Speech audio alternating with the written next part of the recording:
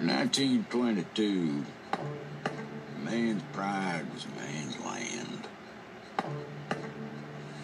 And so was his son. My wife, she wanted us to leave all this behind. We can move. Our cities are for fools. We divorce. We both know that's what you want. Life is rarely fair, especially out here. And I believe that there's another man inside every man. A conniving man. I'm gonna sell. You, my son, are coming with me. This is our house. In 1922, I murdered my wife.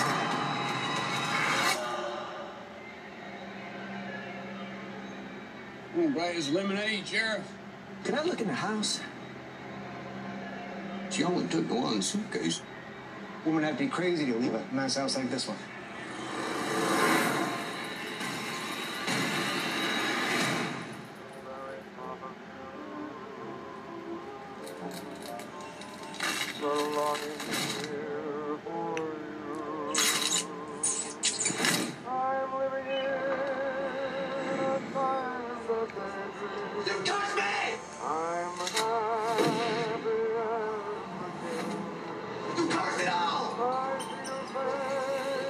There is no God, because if there is no heaven,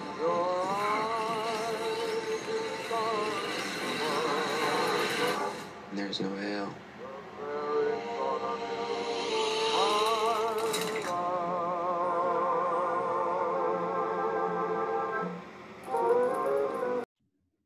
Welcome back to the Mark Out Movie Podcast. This is Brendan Spivey, and today I am clearing my queue with Netflix's original movie, 1922. And if you listen to my book review, my last book review, 1922 was part of it. I'm going to go into more details here. So I'm going to get right into the story. And let's just start right now. Featuring shades of Edgar Allan Poe's A Telltale Heart and The Black Cat, 1922, with a Bonnie and Clyde subplot based on Stephen King novel of the same name, centers on simple but proud farmer Wilfred James, who, with the reluctant help of his teenage son, murders his wife to gain ownership of her inherited land. Shortly after, however, strange and supernatural occurrences begin to plague both James and his farm. Is it just simple bad luck, or is it the work of something much more sinister? So this movie stars Thomas Jane as Wilfred James, Molly Parker as Arlette James, Dylan Schmidt as Henry James, Caitlin Bernard as Shannon Cottery, and Neil McDonough as Harlan Cottery. Get into the scores real quick. It has a 6.3 out of 10 on IMDb. On IndieWire, it's got a 3.5 out of 5. 80% like this on Google.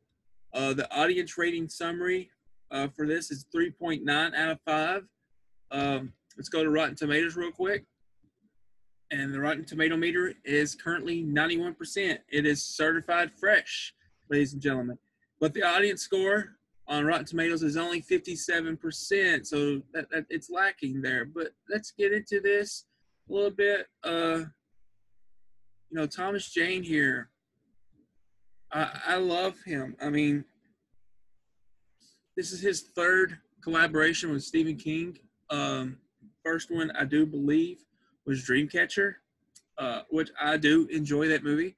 The second one was The Mist, and it's one of my favorite all-time Stephen King adapted books into a film. This one, it's 1922. I'm a big fan of this novella. I do think the novel is better than the movie, just a little bit better. Problem I have with this movie, and I think Molly Parker's good as Arlette. Arlette's not a likable woman.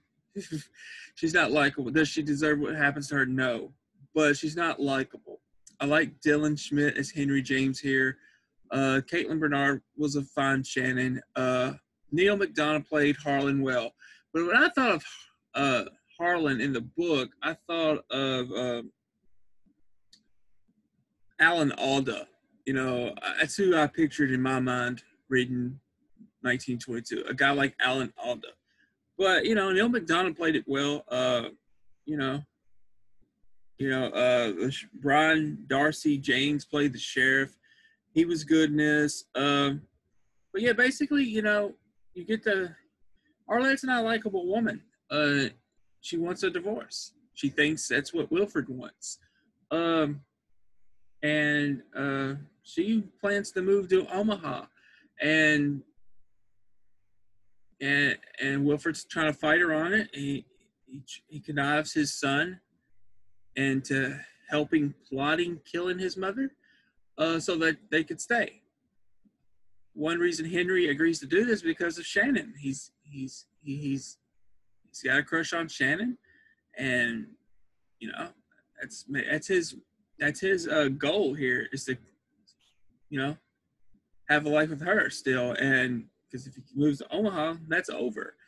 So that is his motivation for doing what he does. And, you know, and they go through the emotions. And one night, Wilford gets Arlette drunk, and they go and they murder his wife and Henry's mother. Pardon me. So then they try to cover it up, you know, and let's see. A lawyer, I want to say it's a lawyer, but maybe I'm mistaken on this, but a lawyer is sent from Omaha down to track down, you know, Mrs. James, and because she has just disappeared. They throw her in the well, though, and, you know, and they think they don't cover it up right yet. They have to have a reason because they know they're going to be investigated, right? So they don't cover up yet. So they lead this cow onto this place, and it just implodes into the well. And that was a hard thing to read in the book, and it was also a hard thing to watch in a movie. But this is a slow burn. You know, this is a slow, dreadful burn. And I absolutely loved it. I was invested from the get-go. Also, I knew what was going to happen, or I knew the source material. So it was interesting to see how much. If I would say first two acts, it followed the source material to a T. It really did. Them killing the wife, plotting Arlette's murder, the actually doing it. How they clean it up, where they put her butt out, the rats. Oh my God. I have a thing about rats. If you, when that rat comes out of her mouth, heebie-jeebies. But yeah, I was fascinated with this story overall because it is a supernatural story in some aspects, but it's also about one man's guilt and another aspect. One man's decision that curses everyone around him afterwards. Yeah, that's how I took it anyway. You know, reading this and watching this movie, it was really about one man's decision to commit this heinous crime and him being cursed afterwards. Not right off, because he had a good, you know, he had a pretty good summer, but that fall and that winter, it was rough for him. And, you know, and his son ends up getting Shannon pregnant. The father comes down to have a little talk with him. It felt real. You know, everything that was going on in this movie, and reading the story as well, felt real. Like this would really happen. I think that's one thing about Stephen King, that he captures realism. You know, even in his most supernatural stories, there's a lot of realism there. There's he just captures the human spirit really well, and they do a good job here. It's a as far as the movie on just go straight to Netflix, a Stephen King story. I think there's been two that I can think of. Maybe there's been more, but off the top of my head, there's only been two that I can think of, and that was Gerald's Game and this. I like Gerald's Game, I do, but Gerald's Game isn't as good as 1922, story-wise or movie-wise. It's just not. In my opinion, it's not. I prefer 1922, both story and film. So I kudos to them for, for doing this movie and the way they did it and honoring Stephen King's story. The only problem I have with this movie is towards the end, where it feels rushed, and that's the subplot with. It's kind of like Bonnie and Clyde with Shannon and Henry. They kind of come Bonnie and Clyde. SK. They rushed that because Stephen King, and when he wrote it, he gave time to develop the story, and you don't really get to see what Henry was doing, and you just don't get to see that aspect because it's so rushed, and that's why I prefer the book over the movie. It's because this little subplot they did, Stephen King took time to develop it, and the movie just didn't, just kind of rushed that, rushed through it to get to the end. But overall, man, as far as Wilford James goes, he's talking about in the trailer the Kanavi man, and it's all over the story. It's in the movie too.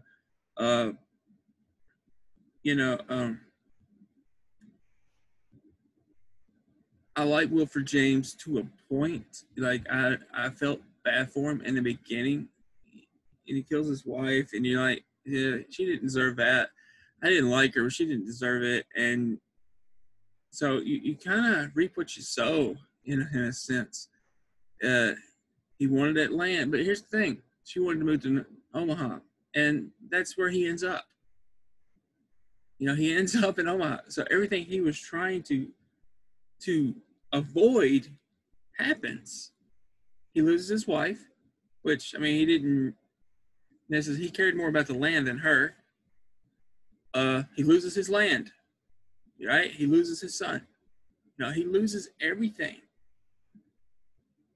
due to this. He cursed everyone around him due to this decision. And I think it's a great story to tell. I applaud, Stephen King for this story. As far as novels, short stories, this is one of my favorites. I thought it was great. I did. I thought the movie's great. It's a slow burn, but if you have the patience to sit through it, just let the story develop, man, you're going to be rewarded by the end of the movie. Now, the rats aspect to it, I hate rats. I just hate them. But overall, I really like what they represent in this movie. I like that.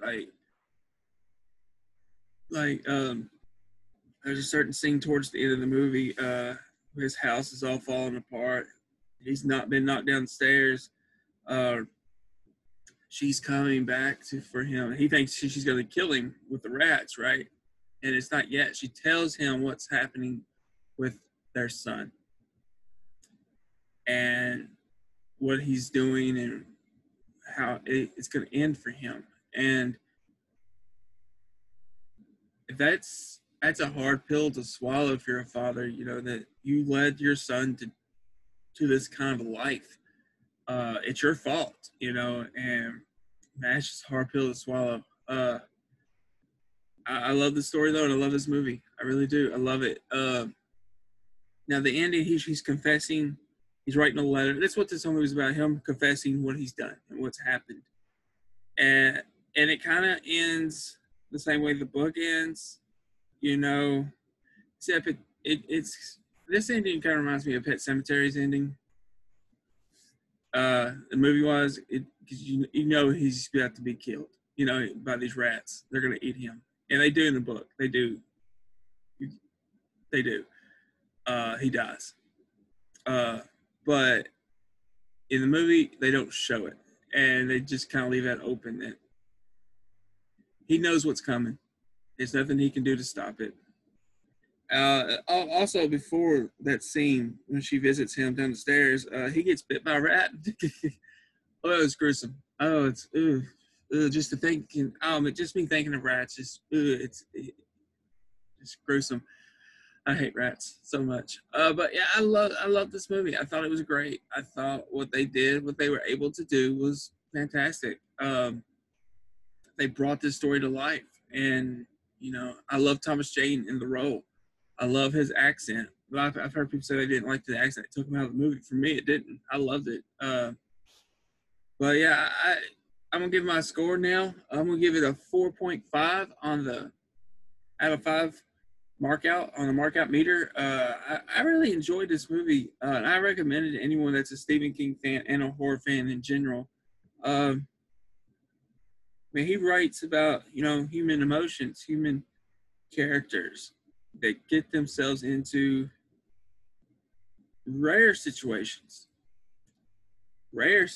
I mean, very rarely does he ever write about like a serial killer. Or, I mean, I know he has recently, but it's very rare if he ever does. As far as what I've read, the way he makes it feel real, like human emotions, and I don't know, it's just he knows the human nature so well, and you know, not all of us have good human nature. Some of us have very sinister human natures. But I applaud him. It was a great book. It was a great movie. I'd watch it again. I applaud him. So yeah, that's been my thoughts on 1922. Hopefully you enjoyed this review of 1922. If you have not seen it, I recommend it. Although if you have not seen it, I've just spoiled the movie for you, so I'm going to put on spoilers. I think most people that are going to listen to this probably have seen it, just want to hear my thoughts, and that's cool. I know Aaron hasn't seen this, so I don't know if he will. But I think you know the outcome of this movie once you start it. You know that this isn't going to end. I mean, if you know Stephen King, you know it's not going to end well most of the time. 9 out of 10 times it doesn't end well. He's more realistic with his endings, or there's a point to it that he's trying to get across. And so, but anyway, that's been my thoughts on 1922. I enjoyed it all. I really did, except how they rushed Henry and Shannon's story. She gets pregnant, you know, I've said that. So her father puts her into this little school till she has the baby. They're going to give it up for adoption. And she, you know, he goes to her, trying to get her out of there and have a life with her. That's his whole point. And he's robbing people and doing things he shouldn't do. Like, that's the Bonnie and Clyde aspect of it. But, you know, I remember reading that, and I was like, I wasn't sold. It makes sense for the time period, but I wasn't sold on it. But I was like thinking, you know what? It's probably what they would do if they was in that situation. You know, they would do what they did. And these kids never had a chance to live, all because of Wilford James' decision to murder his wife. And that's the truth. He cursed everyone around him. And it's funny, a situation like that.